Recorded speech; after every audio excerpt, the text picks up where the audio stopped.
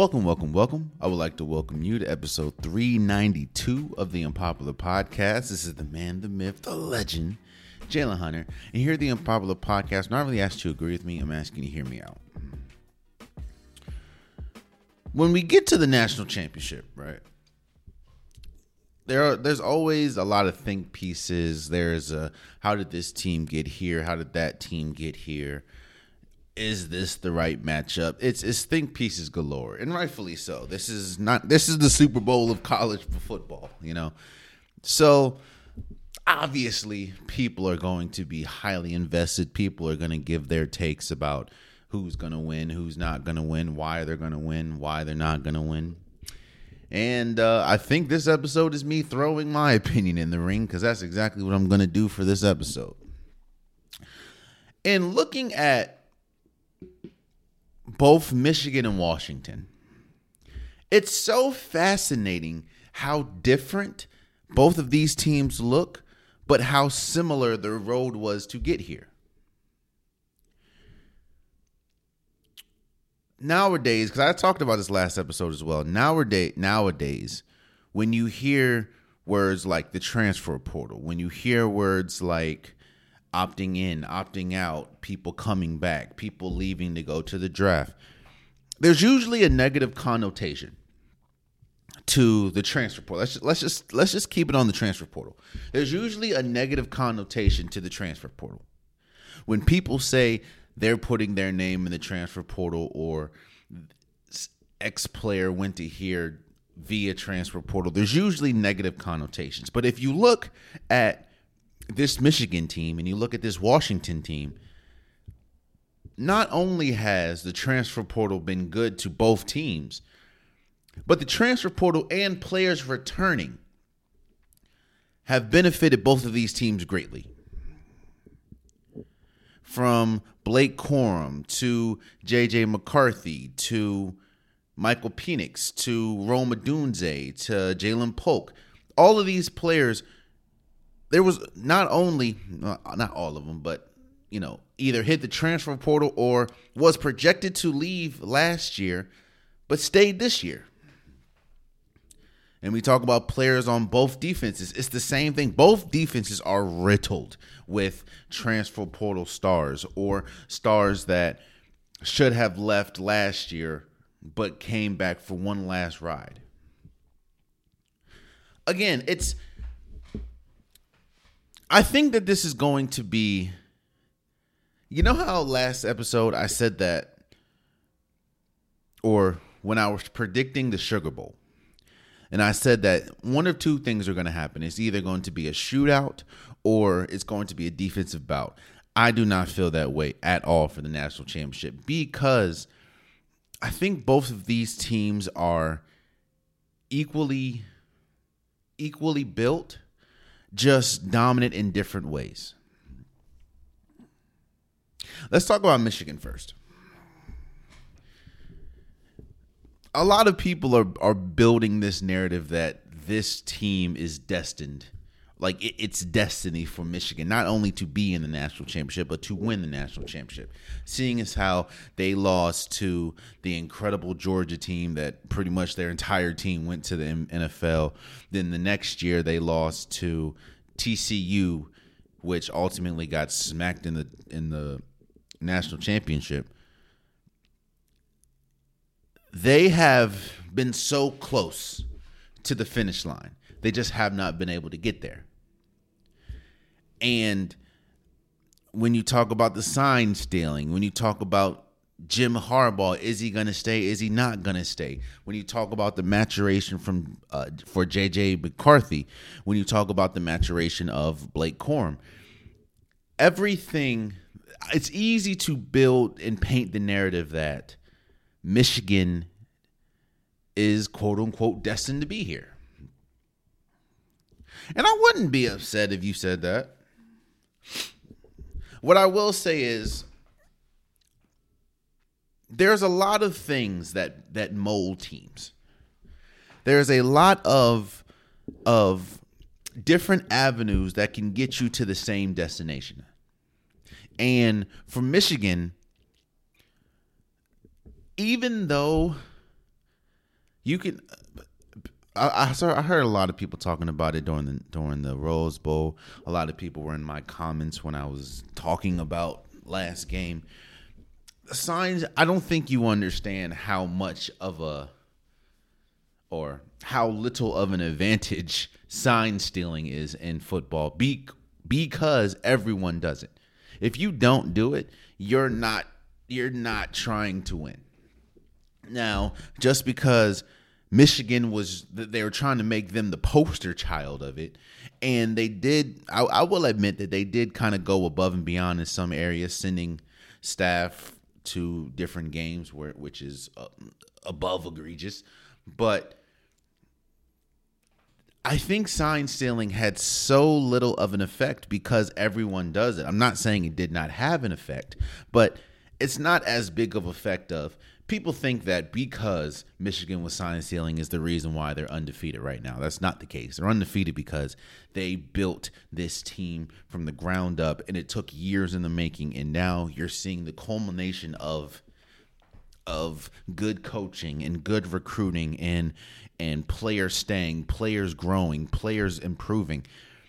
This is you're seeing the maturation of a team. So Michigan got here the long route, man. A lot of and this is why I am such a fan of Jim Harbaugh. Yes, everywhere Jim Harbaugh's gone, he's seen success. Whether that was at Stanford with Andrew Luck, whether that was the 49ers getting to a Super Bowl with Colin Kaepernick. And here, Jim Harbaugh knows how to succeed in different levels. And the beauty of Jim Harbaugh and the beauty of this Michigan team is there's tradition everywhere. And one of the most traditional sports, or sports that people love to stay traditional, is college football. People want to see a team win because they have a dominant defense and a dominant running back. People want to see teams win the quote-unquote traditional way.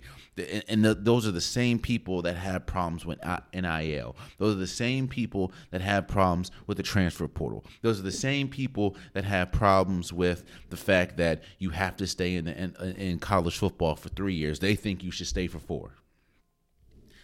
You're not going to be able to change their mind. But when we talk about NIL, and Michigan has used it correctly, Michigan has used it right. When we talk about keeping players that should be, keeping players that are destined for the league or could have gone to the league, keeping them for a year, selling them on the thought and on the hope that they can compete for a national championship. And Jim Harbaugh has done it perfectly. Again, the last time I'm going to talk about it, the whole sign stealing thing was not that big of an advantage. I'm going to be real with you. It's not, because everyone does it. Again, if you don't do it, you're not trying to win. People talk about Michigan sign stealing, completely went over the head that Ohio State was accused of sign stealing as well. And Indiana was accused of sign stealing. And almost every single former college player that has been on Fox, that has been on ESPN, that's been on any network has said it happens all the time. So this isn't just me trying to shoot Michigan bail. This is people saying that people are taking this and blowing it out of proportion. But back to the present. The reason why I don't think that this is going to be a shootout or could turn into a shootout is because I don't think that Michigan is built that way. I don't think that Michigan can play in a shootout. We saw that last year against TCU. And a lot of the team that was on that team are back. TCU, I think, beat them 51-45. That was obviously a shootout. And Michigan ultimately lost that game because of mistakes that they made. But the reason why I don't think that it's going to be a shootout, because this year's Michigan's defense is playing much better than last year's. And I feel that this defense is too good to have to get into a shootout. We saw that against Alabama last game in the Rose Bowl. Alabama, to give their credit, yes, you can talk about Jalen Milroe and his deficiencies wherever you think they are, but Alabama has been in shootouts a lot this year. So they know how to put points on the board. It's just when you're playing against a defense, a solid, sound defense like Michigan, that kind of eliminates that option. And I know that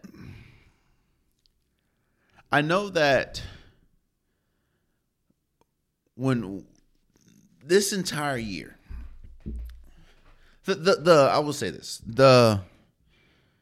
let's say X factor of this game. I know a lot of people are saying the X factor is Blake Corum, because how Michigan likes to operate their offense, how Michigan likes to go about things. They like to have a smash mouth running game. We've seen that pretty much since a game or two before Ohio State.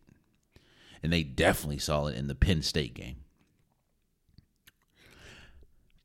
But I believe the X factor is or has to be J.J. McCarthy, because we know there are some things that it would be shocking if they don't happen. There are some things that are expected. Like, I expect Michigan's defense to play lights out. They've done it all year. Their only lapse defense was probably against Maryland. But that was also the game, I believe, after Ohio State. So, of course, you have like sort of a lull there. But I expect Michigan's defense to play. I expect Michigan's run game to be great, not just because of Blake Corum and the running back core, but how good of an offensive line Michigan has, even with their best offensive lineman being out, who they lost for the season. Michigan dominates the trenches. They dominate the offensive line of scrimmage, and they dominate the defensive line of scrimmage. And that in and of itself allows Michigan to have a dominant run game. I will say that there were, especially probably more against Georgia when they played, maybe the first time in the college football playoffs. But there has been sort of as much praise as I'm giving Jim Harbaugh. Jim Harbaugh has had a tough time in the playoffs, and some of the play calling, some of the time management that he's had, especially and I'm looking more at that Georgia game. It hasn't been the best, but he played and he had a masterful game against Alabama in the Rose Bowl. So the reason why I'm saying that J.J. McCarthy is the X factor, because there are things that you can say the defense is an X factor. You can say the running game's an X factor. You can say the offensive line is an X factor. But they've been so great all season. The one thing that can sway this for Michigan is the quarterback play. Because what's not talked about a lot, because of how good Michigan has been, is the play of J.J. McCarthy. And how it seemed like he was on an offensive tear in the beginning of the season. And I don't know if it was due to injury. I don't know what it was. But it seemed to have tailored off. Now, I'm not saying that J.J. McCarthy is trash. I'm not saying that at all. I'm not saying that J.J. McCarthy isn't good. But what I'm saying is, when you look over and you see the quarterback that you're about to play, you have to... The mistakes have to be minuscule, because the last thing that you want is your defense to have to be on the field for long periods of time when they have to go against the offense that Washington has. So JJ McCarthy, I'm not saying you have to win a shootout. I'm not saying you have to be in a shootout, but you have to be able to make plays. And he did that against the Rose Bowl, so shouts out to him. But you have to be able to do that a little better, a little more in the national championship. Now, I'm not saying that Michigan should change their entire offense or change their entire game plan to accommodate JJ McCarthy, but I do think that there is going to be plays that he needs to make that the offensive line can't make for him, that the running backs can't make for him. Now, he was able to do that in the Rose Bowl. We will see if he can do that in the national championship. And the last thing I'm going to talk about before I go over to Washington.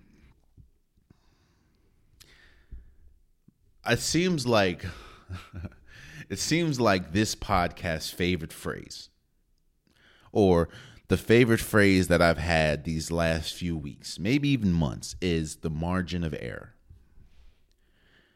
It seems like almost every single episode I've talked about the margin of error.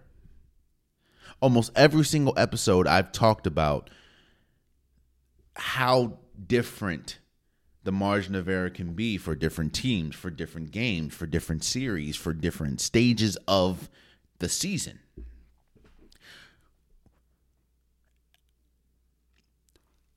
The margin of error shrinks the closer you get to your goal, which obviously is a Super Bowl, an NBA championship, a national championship, a World Series. It gets smaller.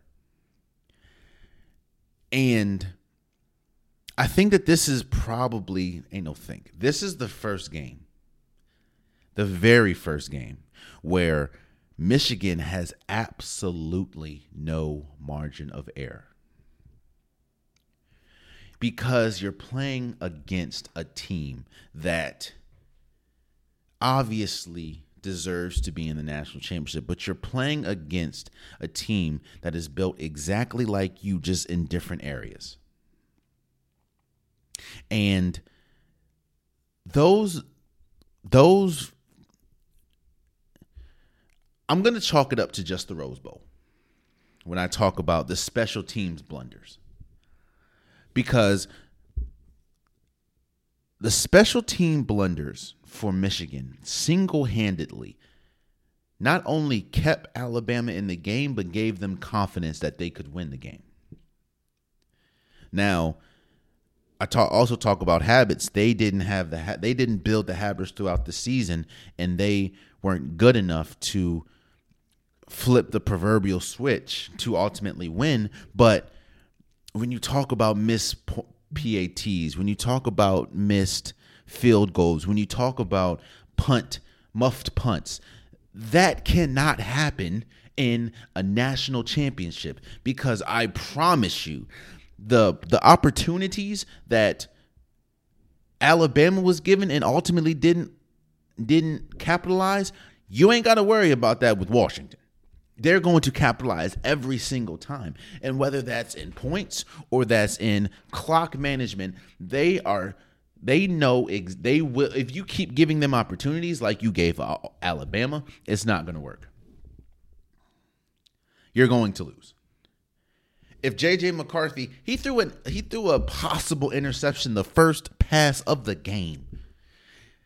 You get down a score or two against Washington, it is incredibly difficult to come back because of how good they are at milking the clock and running the clock, and it's just going to be a long day if you make some mistakes for Michigan.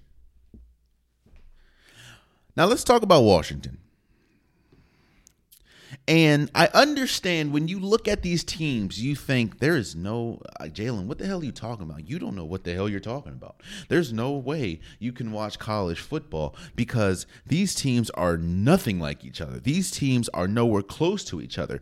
You are just doing this for clicks. Here's another guy that doesn't know what he's talking about. Here's another guy that makes a video that has no idea what they're talking about. I think that you can tell that I have been I've been in the comments for a while now.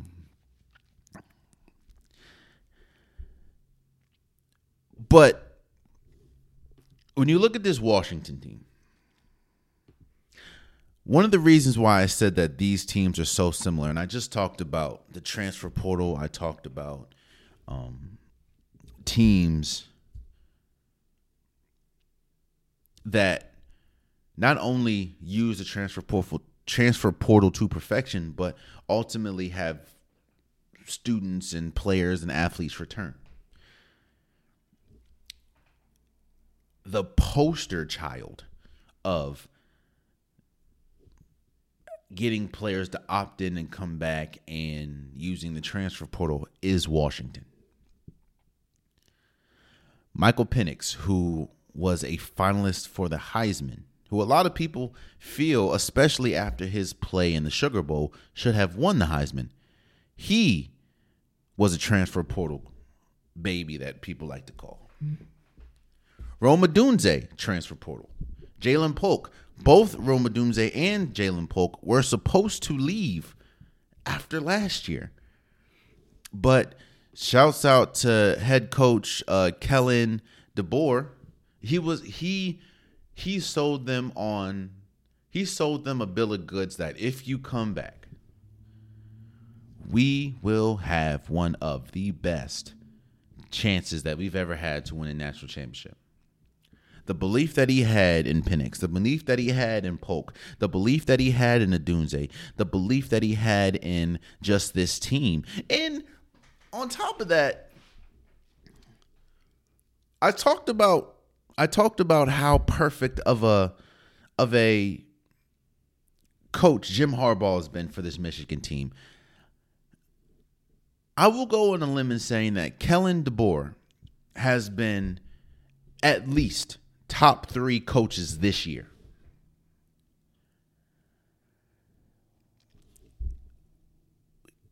The fact that you not only have you won big games, I mean, you beat Oregon twice. You beat Texas in the Sugar Bowl. You're undefeated with your team having holes. The job that Kellen DeBoer is doing or has done these last 2 years, because he's only been coaching for, or the coach of this team, the Washington Huskies, for 2 seasons, has been incredible. And he's a big reason why Washington is here. But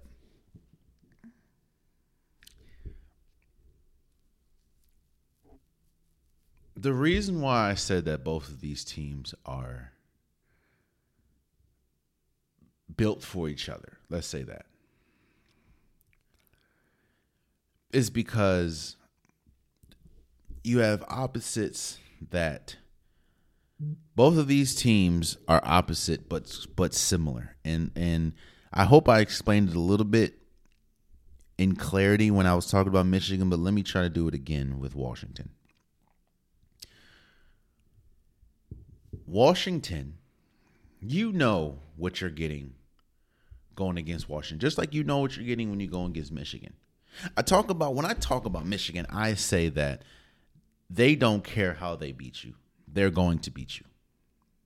They don't care. There's no agenda as to what they're going to do, how they're going to play. They just try to beat you, and they're going to beat you.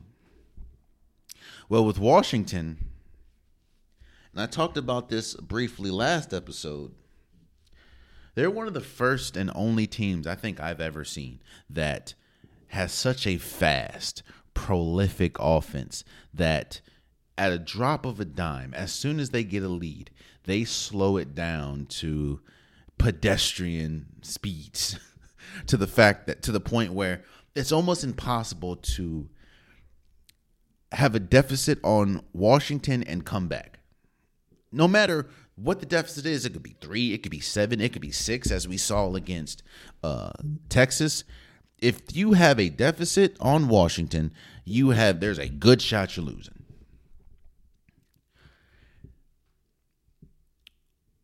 And that not only is because of great coaching, but it's just because of the personnel that they have. And when you have, that is tough to do. People don't that is tough to do. To have such a gear like offense. That's tough. But Washington,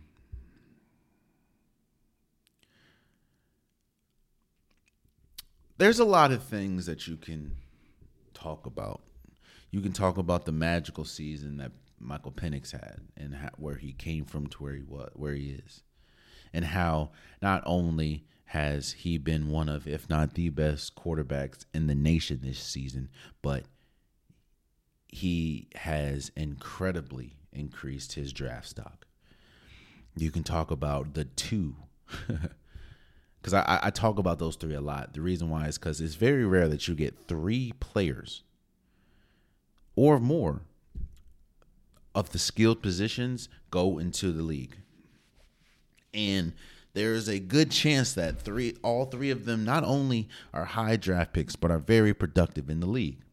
We're going to talk. Remember that note. We're going to talk about that again in a second. But I will say the X factor for Washington is not Odunze, it's not Polk, it's not the run game, because I know the running back is dealing with a foot injury. He will be playing, though, that's what they say. It's not Penix, it's the offensive line. One thing that isn't talked about a lot when we talk about Washington is how dominant their offensive line has been. Their offensive line has been one of the best offensive lines in college football.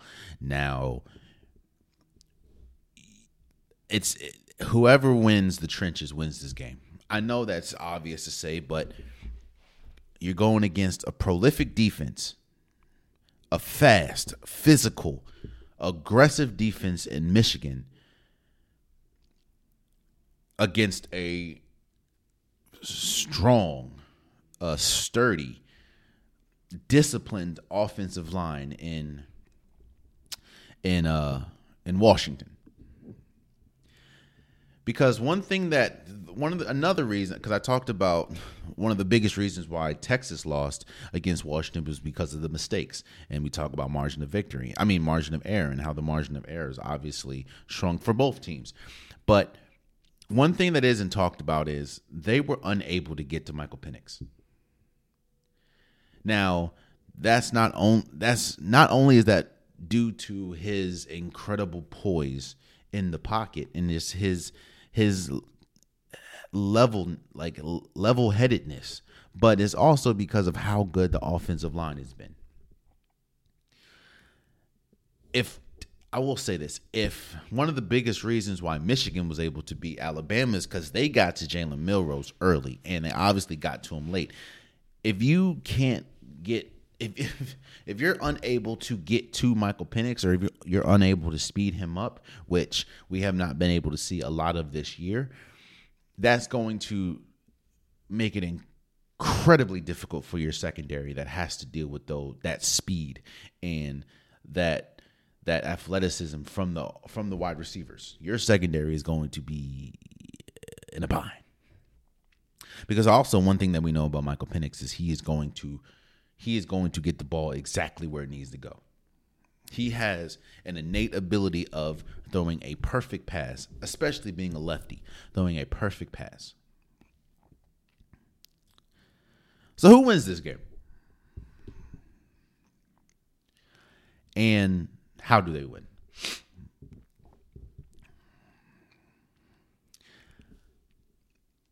For the longest, or not for the longest, but for a while, I was having a tough time. I think I even tweeted this. I was having a tough time figuring out how Michigan is going to deal with the speed and just the talent of this Washington team. I didn't know how the hell they were going to do it, because they have not seen any team like this year. when we talk about yo, and that's something that we saw twice this year. And how do I explain this? The Pac-12, for what it was, has always been known to have fast offenses. When we talk about Washington, when we talk about Oregon, when we talk about Oregon State, they've always had USC. They've always had fast offenses. They've always had high octane offenses. What their issue was with their offense, they didn't really have a level of physicality. There was always a lack of physicality, and you saw once they went up against SEC teams, and once they went up against physically dominant teams, they would get destroyed. They get blown out. They lose tremendously, and that's not something that's not something that you can afford here.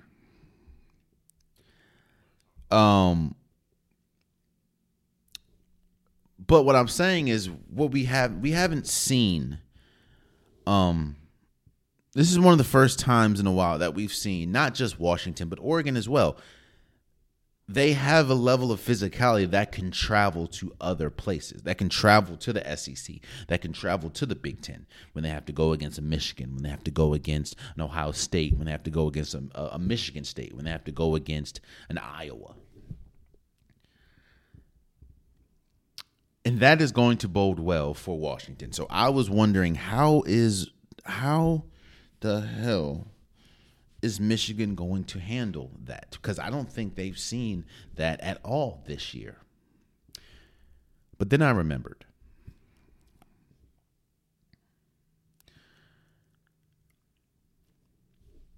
Michigan, one of Michigan's obvious points of the year.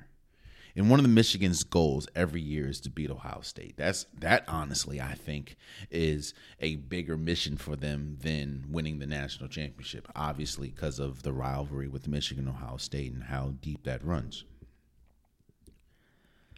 And I'm reminded to what? Last year. Do you remember last year's team, the Ohio State team?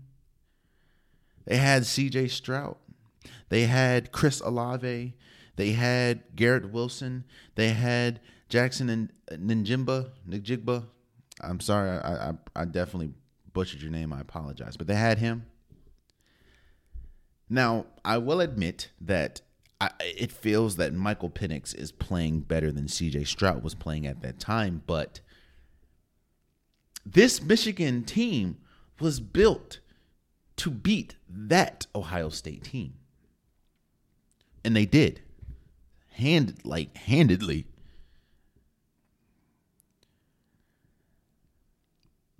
So while I don't think Michigan has seen this type of team this year, they have seen this type of team before, where they have an NFL level quarterback and a bevy of NFL level receivers. Last year's Ohio State. And they beat them. And they've also seen fast, explosive offenses last year. TCU. They lost that game, but they lost that game mainly because of some of the mistakes that J.J. McCarthy made. I think he threw like 3 or 4 interceptions that game. Or the offense itself. I'm not just going to put it all on J.J. McCarthy because I don't remember, but I know they had about 3 or 4 turnovers. And on top of that, thinking about Washington's road, I don't think they've seen a team like Michigan. Yes, I know they beat Oregon, which is, they are much better under Dan Lanning. They're much better defensively. Yes, they have Texas, who they beat. But I think that I'm not saying that the game plan is going to be the same, obviously, but I think that Michigan has seen this type of team before, where they have NFL level players throughout the offense. And their defense, as good as their defense is, they have one of the worst passing defenses in the league, I believe.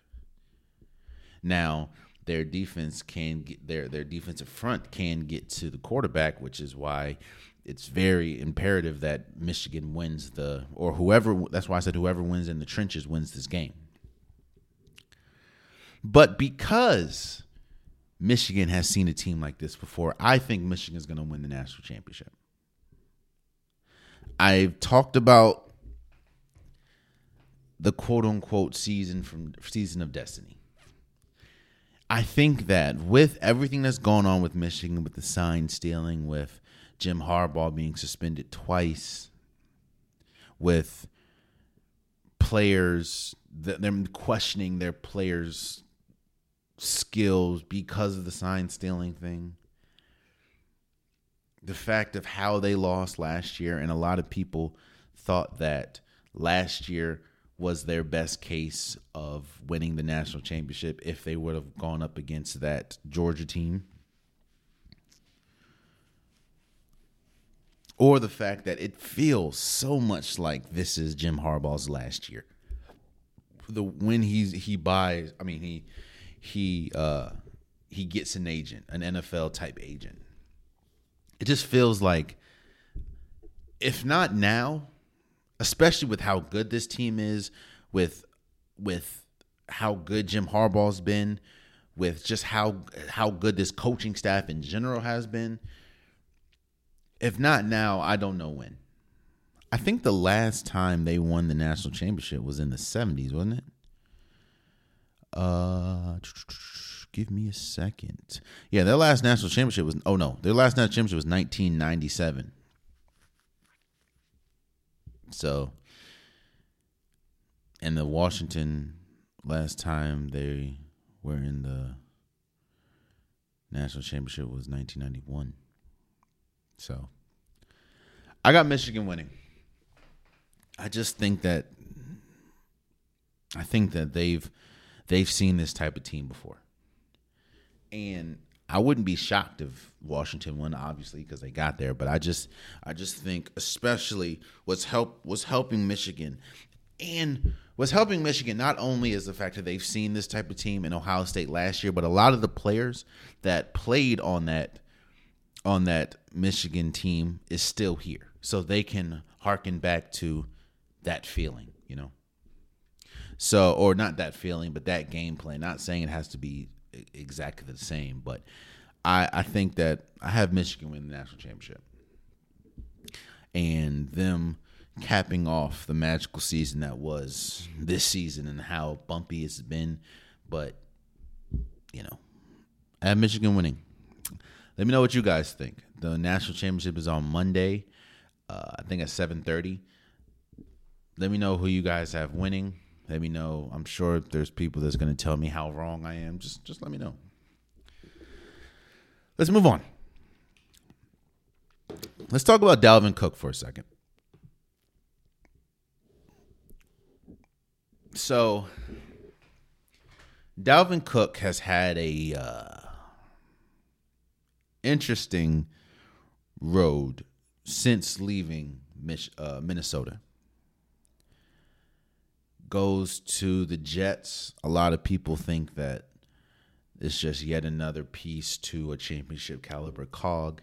And then we understand that machine completely broke 4 plays in or with Aaron Rodgers rupturing his Achilles.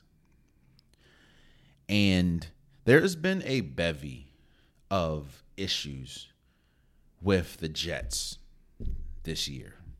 Most of it obviously is stemming from their handling of the quarterback position. But another one has been their handling of the running back position. But I'm not going to put that on the coaching staff. And honestly, I'm not really putting it on Dalvin Cook. I'm putting his decision making on him. But going into it, you knew. I don't know how much Dalvin Cook has in the tank. That's the issue, and that's the fear that you run into when we talk about running backs. It's that running back is probably the most appreciating asset on a football team, because the more that they do, the more their value is, the more toll it takes on the body, which ultimately shortens your career span, your career, you know. You can look at Derrick Henry. Derrick Henry had a down year this year. I know it's hard to look at players like that and look at running backs that were once incredible and now they're slowing down, but that's what happens at the running back position. You take so many hits, and those hits, the more you get hit, you don't get fresher. I'll say that. But with Dalvin Cook, the Vikings ran him to the ground. So I didn't know, you don't really know how much he has. And going to the Jets, it seemed like a wasted opportunity, a wasted year, not only because of Aaron Rodgers, but everyone and their mama knew that the Jets didn't need him, because you have Breece Hall, who was the leading candidate of Offensive Rookie of the Year last year before he got hurt. So I didn't know. I knew that you can't take rushes and you can't take touches away from Breece Hall. He's young. He had an incredible season, and he was on fire to start the year, and he's been on fire majority of this year. So I knew that it wasn't going to be, I'm not going to say I knew it wasn't going to be a good fit. What I was saying was it didn't seem like it was going to be a good fit for Dalvin Cook to go to the Jets, especially after seeing what happened with Aaron Rodgers. But the news that came out is obviously the Jets and Dalvin Cook parted ways, and he was not picked up on waivers. For people that don't understand what that means, I'm gonna stop, because I've seen a lot of people's like, why didn't a team just pick him up on waivers? Right? Pick him up on waivers means that you have to pay the contract that whatever team that he just left gave him. And the reason why you don't want to do that is because it could be a large contract. And if you let him go to free agency, I think that the team that he just left has to obviously pay him whatever was guaranteed. But you're not on the hook for that. If he hits free agency and you pick him up, you can give him whatever contract that you want to give him in that whatever contract he accepts. But Dalvin Cook chose the Ravens. And this feels so much like when Leonard Fournette went to the Tampa Bay Buccaneers with Tom Brady. Now, obviously, they didn't go at the same time, but Leonard Fournette was on the Jaguars and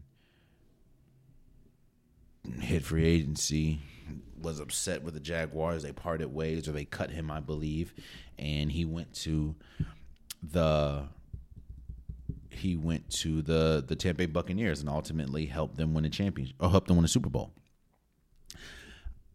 I think the key word in that situation is helped. I'm gonna just keep it a bean.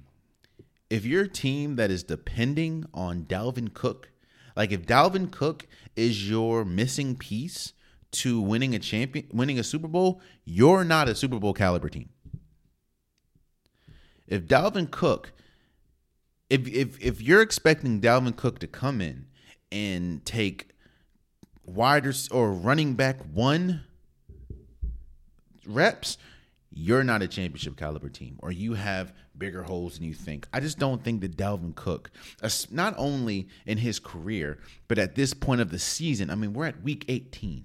I don't think that Dalvin Cook is a game changer for the Ravens. What I do think it is, he is insurance. And I think, like Leonard Fournette, you don't need him, but he is an integral part, and he can be an integral part. The Ravens have been the model organization all year, whether we talk about Lamar Jackson, whether we talk about the run game.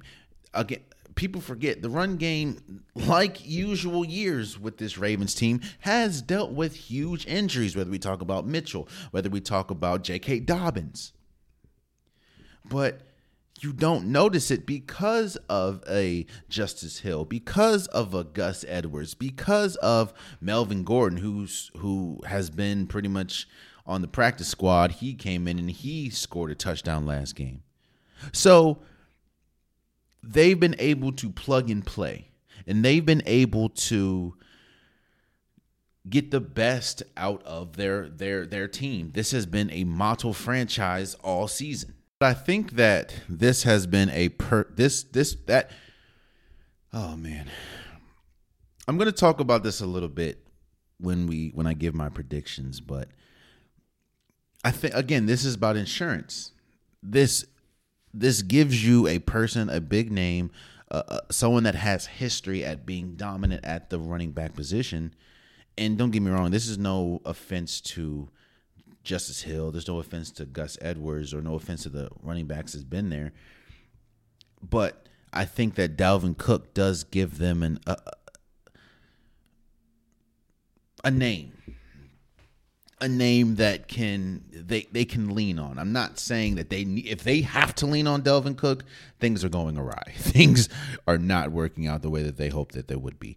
But it just gives them a name. And honestly, because of what I've seen from the Ravens this year, I don't think that Dalvin Cook is going to get much playing time, because I think that they're going to trust what they've had all year. They're going to trust a Gus Edwards. They're going to trust Lamar Jackson, obviously. They're going to trust Justice Hill. They're going to trust the system.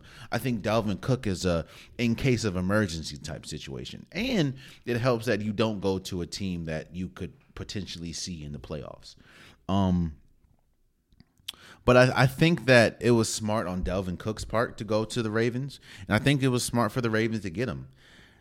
I mean, you're only better unless he's a locker room cancer, which I have never heard that about Dalvin Cook. And for people that keep sending, like when they're talking about this trade and they said, oh, they're getting a dog, and they keep showing FSU, Florida State University highlights. Bro, you realize Dalvin Cook was drafted in 2017? I don't know if you know, but I think that was when Obama was still in administration. Yo, it's not working, brother. It's not working. Just no. But I will say that I do think it was perfect for Dalvin Cook. Again, he hasn't done much at all this year. He had 67 carries for 214 yards, which could be a blessing. It could be you're getting a more fresh Dalvin Cook. Of course, you're not getting a Dalvin Cook at his heights. I think those days are long gone. But you're getting a fresher Dalvin Cook, and this is yet another piece that you can use in the playoffs, especially a team that aspirations, at least right now, is Super Bowl. And it would kind of be shocking and kind of be a major disappointment. And we talk about think pieces. We'd get think pieces galore if this team doesn't at least make it to a Super Bowl.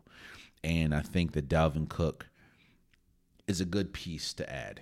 Like, again, I look at this move kind of like when Leonard Fournette was added to the Tampa Bay Buccaneers. They didn't need him, but he did turn out being a great addition for their chances to win a Super Bowl, which they ultimately won with him, which is where he got the moniker Playoff Lenny. So shouts out to the Ravens and shouts out to Dalvin Cook. Speaking of that, let's go into our week 17 or week 18 predictions. This is obviously the last week of the regular season, and these last 2 years since they've implemented a week 18, it has been this. I haven't seen. It's rare, but when I say it's rare, it's also, this is exactly what the league wants. They want high stakes in the last week of the season, which is kind of why they, outside of money, which is kind of why they added a week 18. Almost every single game has important implications, not only to the playoffs, but to the draft. And of course, you have some teams that some games don't matter at all, but there are some games that are pivotal in the future of a franchise, as well as a team's chances of winning this or winning or making it to the playoffs. Let's start with the Saturday games. You have the Steelers at Ravens. Now, I am not going to lie to you guys. I have been nervous about this game ever since I heard that Lamar Jackson wasn't playing. Lamar Jackson, now I get it. Let me first say this. I understand completely why Lamar Jackson's not playing. The Ravens have locked up the number 1 seed in the AFC. They have an automatic bye the first week of the playoffs, and the next game that they'll have to play is at home against an opponent that has already just played a game. And the last thing you want to do, which we've seen before, the last thing you want to do is play a meaningless game or be in a meaningless game to your standings, to your playoff hopes, and a key player gets hurt. We saw that last week against the Ravens and Dolphins. While the game wasn't meaningless, the Ravens were up 30 points and Bradley Chubb was still playing. Bradley Chubb tears his ACL, out for the season. That drastically changes how I feel about the Dolphins and their playoff hopes. So the last thing they want is that to happen with the Ravens. I think that you're probably going to get maybe a drive or two or maybe a quarter with Roquan Smith, with Jadeveon Clowney, with some of the key players on their defense, and you're going to get Tyler Huntley and a lot of reserves for the offense. But the reason why I said that I'm nervous about this, and the reason why I said that I don't know how to feel, because I remember the last time this happened. The last time the Ravens were the number 1 seed in the AFC, the last time the Ravens rested Lamar Jackson, the last time the Ravens had a bye week and then the first game they played was at home against the Tennessee Titans in the divisional round, they lost because they were rusty. Now, yes, shouts out to Mark Spears and shouts out to everyone that's pointed this out, because I agree completely. These are two completely different teams. The defense is better. The offense has more weapons. Lamar Jackson doesn't have to do more. I get that, but I'm still nervous. And I'm nervous because I'm not going to lie to you. Obviously, everyone knows I'm a Washington fan. I grew up in the DMV area. I grew up probably 10, 15 minutes away from FedEx Field. I've seen multiple Washington games. I've worked multiple games as a camera op. So, obviously, I have ties to the Washington area. And with that, there's no shot in heaven or hell, obviously, of Washington making it to the playoffs and ultimately winning a Super Bowl. So I want to root for somebody, and I want to root for the Baltimore Ravens. I know that, there are people like my girl. She's a freaking Steelers fan. But I like the story of Lamar Jackson. I like the story of this Ravens team. I want to see Lamar Jackson get the ring. I want to see Odell Beckham Jr. So, get another ring, and this team, Kyle Van Noy and Roquan Smith. That's what I want to see, Jadeveon Clowney. But it's tough. It's tough because, again, I understand that these are two completely different situations, but the last time Lamar Jackson had pretty much 2 weeks off, because if he rests this week, and of course you have the bye week next week, he could be rusty. I don't know. But I will also say that if I were the Ravens, I would not play him either. The last thing I want, especially in a rivalry game against the Steelers, the last thing I want is Lamar Jackson or any key player getting hurt that can drastically change the outcome of, because it's a rivalry game. So the Steelers are going to play. They have everything to play for as far as they want to. One of the storied rivalries in football, they want to beat the Ravens at home. Yeah, they're going to try hard.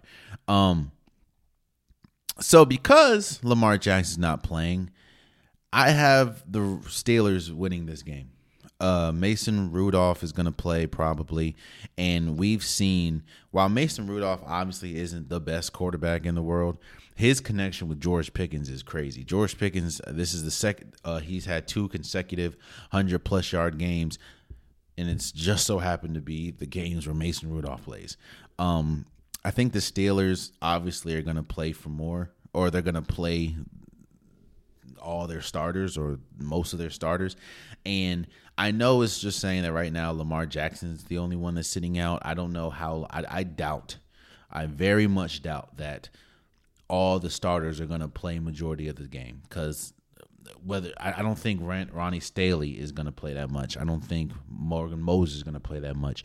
I don't think anyone on the defense is going to play. I know Kyle Hamilton's not going to play. So I think that you're getting a pretty much you're playing against the reserves. I have the Steelers winning that game.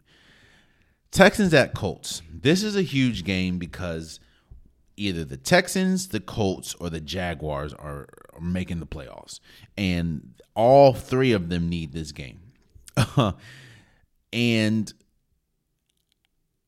I like C.J. Stroud. I like C.J. Stroud when we talk about this Colts game. C.J. Stroud has been, when he's been on the field and when he's been healthy, he's been arguably the best rookie offensive player in the league. And there were weeks where he was in the MVP conversation. That's how good he's been. So I just think this Texans team has been much better than projected. The defense has been good. I've been on the DeMeco Ryans as coach of the year. I wouldn't be upset if Kevin Stefanski won, seeing as though what he's had to deal with the quarterback position and what he's gotten out of Joe Flacco. But I'm going to go with the Texans beating the Colts. I just trust C.J. Stroud more than I trust Gardner Minshew. So you got the Sunday games. Buccaneers at Panthers. Let me tell you something. The Buccaneers need this game too, because if the Buccaneers lose this game and the Saints beat the Falcons, first of all, you do not want to give the Panthers their 3rd win of the season. I have the Buccaneers winning. Damn, the Buccaneers and Baker Mayfield making the playoffs is crazy. But I have the Buccaneers winning because you're going against the Panthers.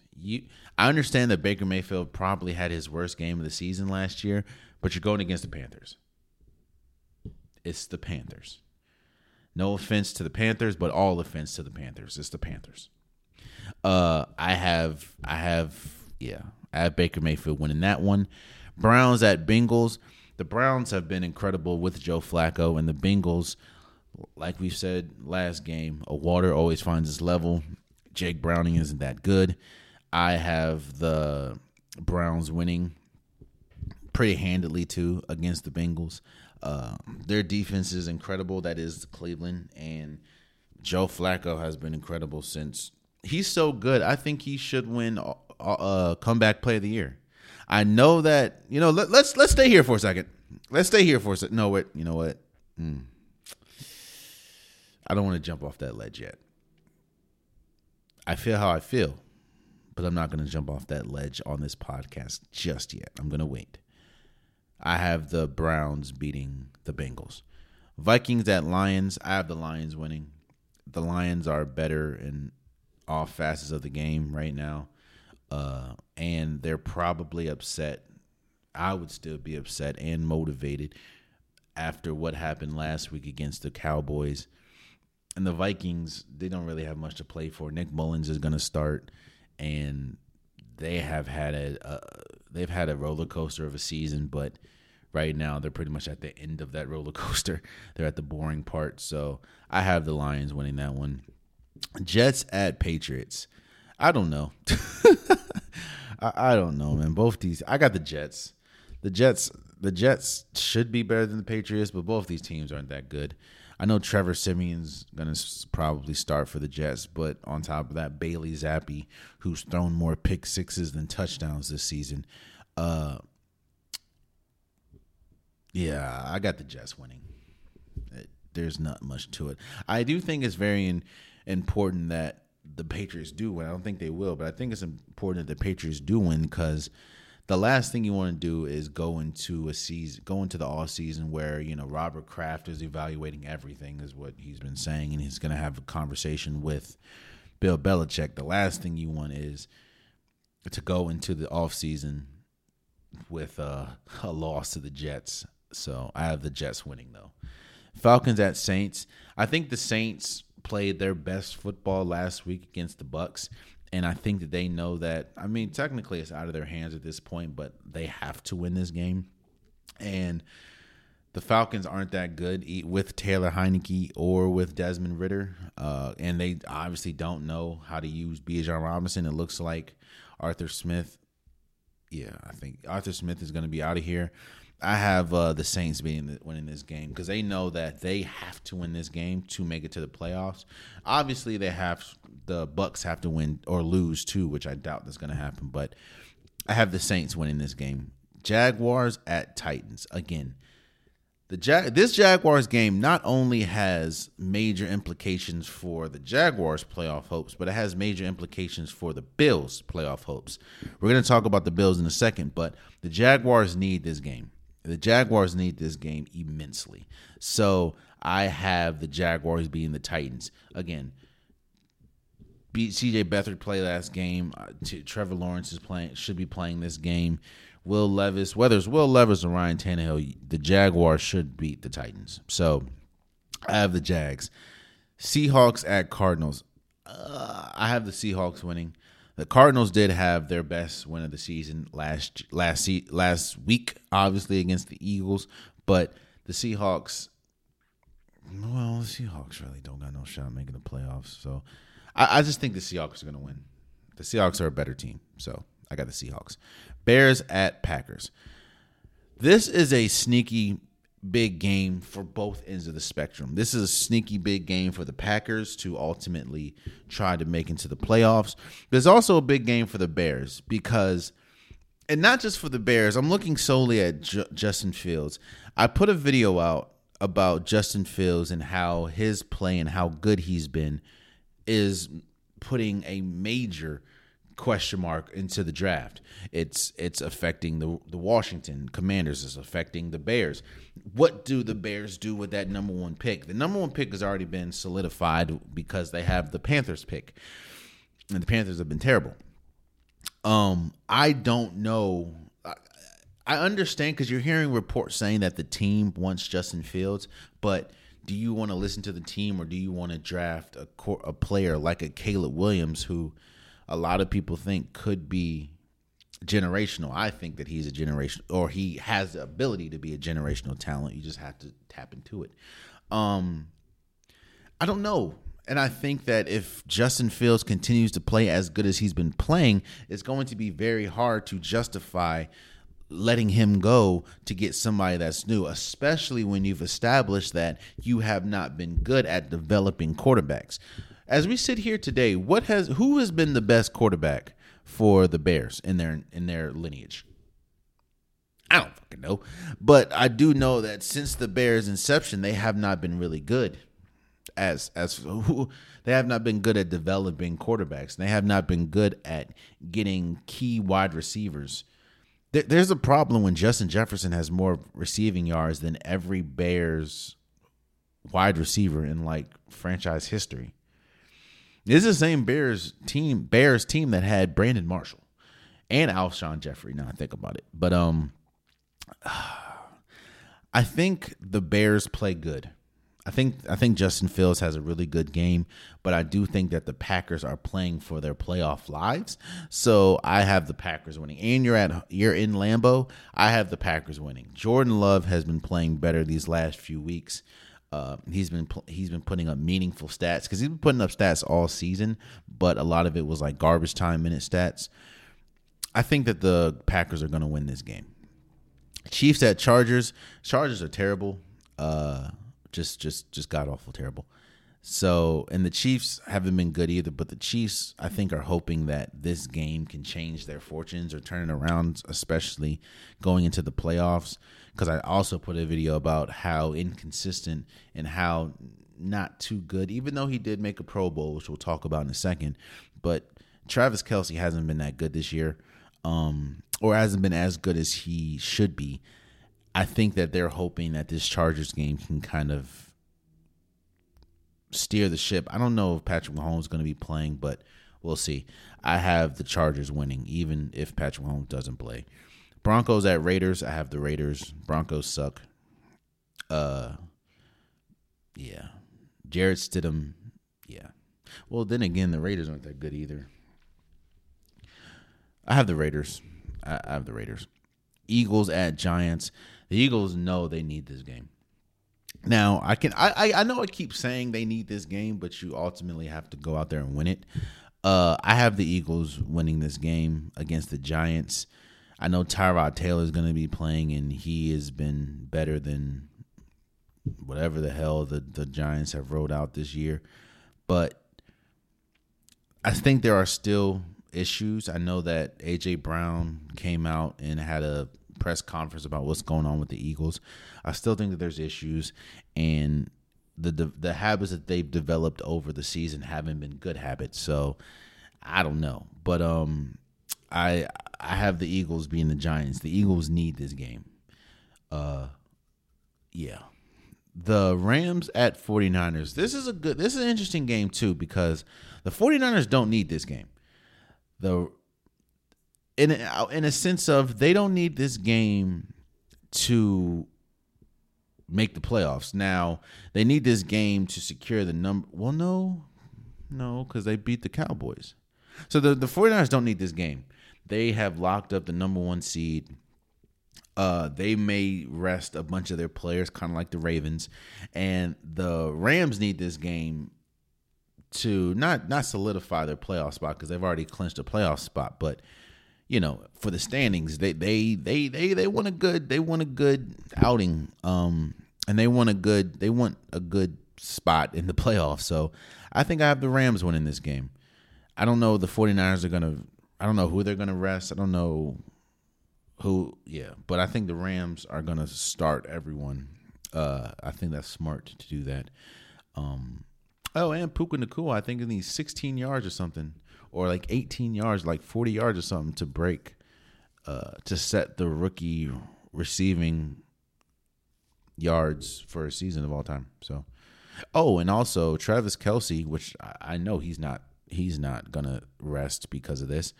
Travis Kelce is like 16 yards away from having yet another 1,000-yard season. I know with me saying that and then in the same breath said he hasn't had a good season, it's crazy, but yeah. Shouts out to them. I have the Rams beating the 49ers. The Cowboys at Washington. Let me tell you something, Washington. I've done this before. This is probably the first time in my, this is the first time in my entire life, both adult, kid, this is the first time in my entire life where I have ever uttered the phrase, I need you to lose to Dallas. The Commanders better lose to Dallas, or so help me God. And that just my luck, right? Because Ron Rivera, it's all signs are pointing to he's out of here. So why would he try to help Washington get draft capital? So Ron Rivera gonna coach it. Ron Rivera might coach the best game he's ever coached in his life on Sunday, and that's gonna piss me off, bro. I swear to God, it's going to. And the Cowboys. The Cowboys always lose this game. And the Cowboys need this game because if they win this game, I think they're number one in the AFC, which or AFC East, or NFC. I'm sorry, NFC East, which continues the trend of not having a repeat winner in the NFC East since like 2000 something. So the Cowboys need this game too, bruh. Washington, let me tell you something. If you blow the opportunity to possibly get someone like a Caleb Williams, oh boy, I have the Cowboys winning. I am a Cowboys fan on Sunday.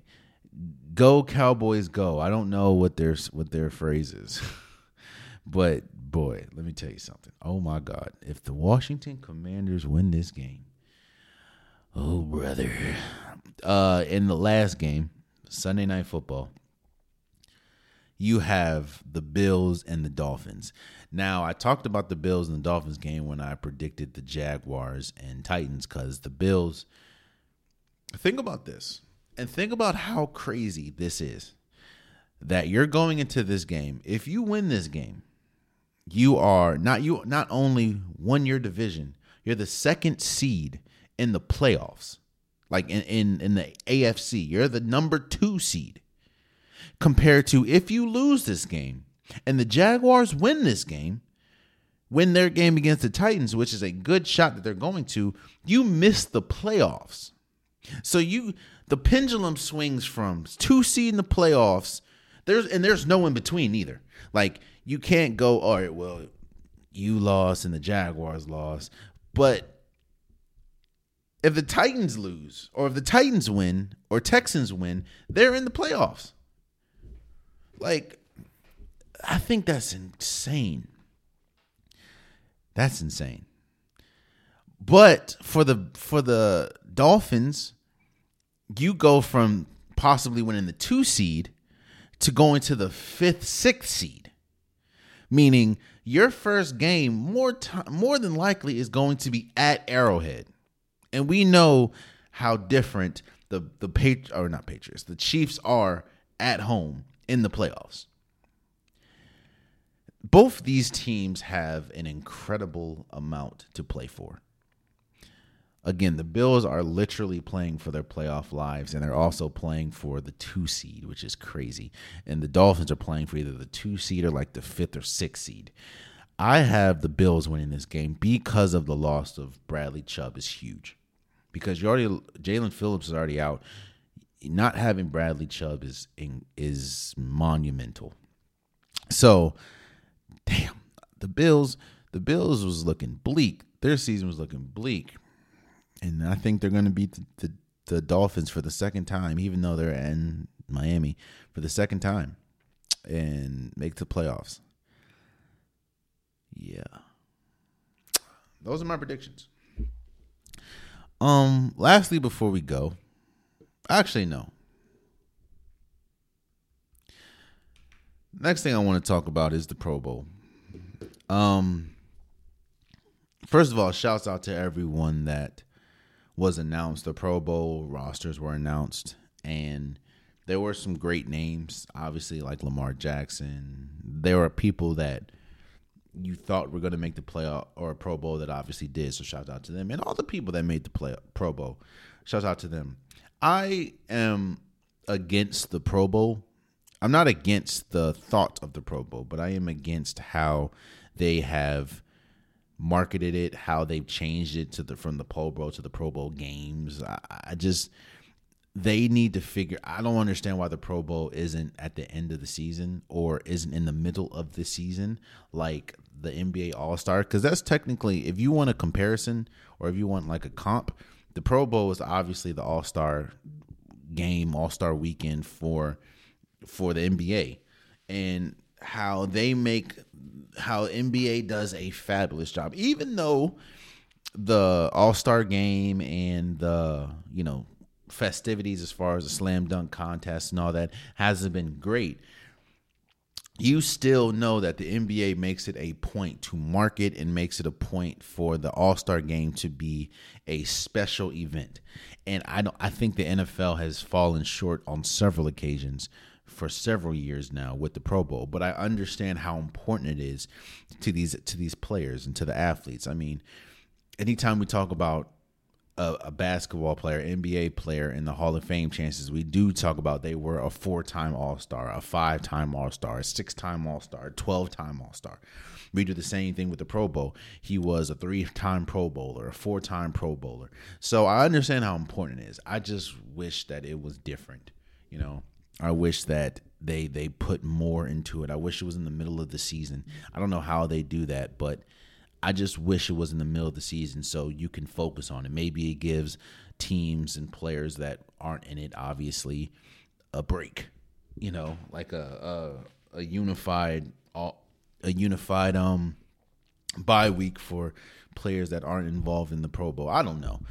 I don't know how to make it, but I just think it needs to be better. But I do want to shout out all the players that did make the Pro Bowl. And as unfortunate it is, shouts out to all the players that didn't make it, man. There was a lot of players like Amon St. Brown who was upset that he didn't make it.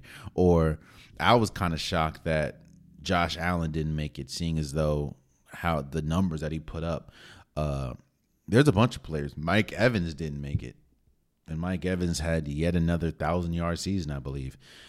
Yeah, it's crazy, but and I understand how important it is. So, you know, I know. And I'm also shocked that someone like Keenan Allen made it. And I like Keenan Allen, don't get me wrong, but, you know, I think there was a little more deserving wide receivers. And I'm not just singling out Keenan Allen. There's a bunch of players. Like, I was kind of shocked that, you know, that Tua made it over someone like Josh Allen. Or, like I said, who was the wide receivers that made it in the West? Or made it in the NFC. I was shocked that Amon St. Brown didn't make it. And A.J. Brown did. I think A.J. Brown has been the best player for the Eagles, or Eagles offensively. He's been the most consistent, but I am surprised that he made it over, you know, Amon St. Brown. But, hey, shouts out to all the people that didn't make it. I mean, shouts out to all the people that made it. So, now, last time before we go, we have the unpopular topic of the day. And I think this story and this report proves and shows how fractured, and not fractured, how weak, how do I say this? How quickly and how easily it could be to fracture a locker room.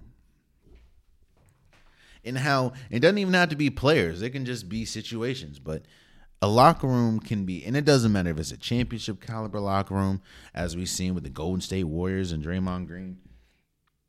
It doesn't have to be it can be a trash locker room like the Chicago Bulls was a couple years ago.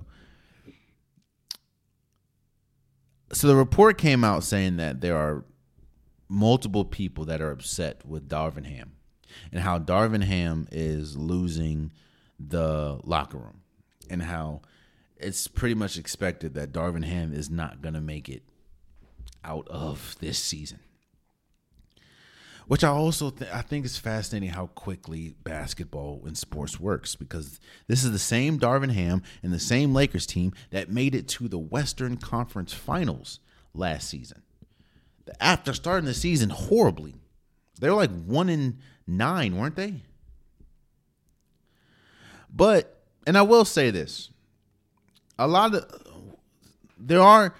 it's not everything is one person's fault. Not everything is another person's fault. There is culpability that needs to be had. For instance, Darvin Ham, he has some. I don't know why he keeps changing the starting lineups. I don't know why he keeps putting out these bad rosters or these bad fives, these bad units. I don't get it. I don't understand why some players would get coach's decision do not play and some players do, and those players that do score 0 points in 25 minutes or score 4 points in 3 games. It doesn't make sense to me. And the fact of And it's been proven that Darvin Ham very rarely makes adjustments. Sports is a game of adjustments. How do you go into the locker room in halftime, and how do you come out? If you make no adjustments, you're going to lose majority of the games. And as we're seeing, the Lakers are struggling mightily. I mean, right now, they're 17-18 with LeBron James, with Anthony Davis, and quite as it kept, Anthony Davis is having one of his best offensive seasons as a Laker that he's had since winning a championship. So, in that sense, I get it. In that sense, Darvin Ham definitely. What are you doing, bro? You're not improving this team. You're not helping this team improve. On the other hand, what a shocker that a Lakers team that has the let me tell you that roster. A Lakers team that has, and I'm gonna just talk about the people that play. Max Christie, Anthony Davis, Rui Hachimura, Jackson Hayes, Jalen Hood, Shanif. No, I know I messed your name up, bro. I apologize.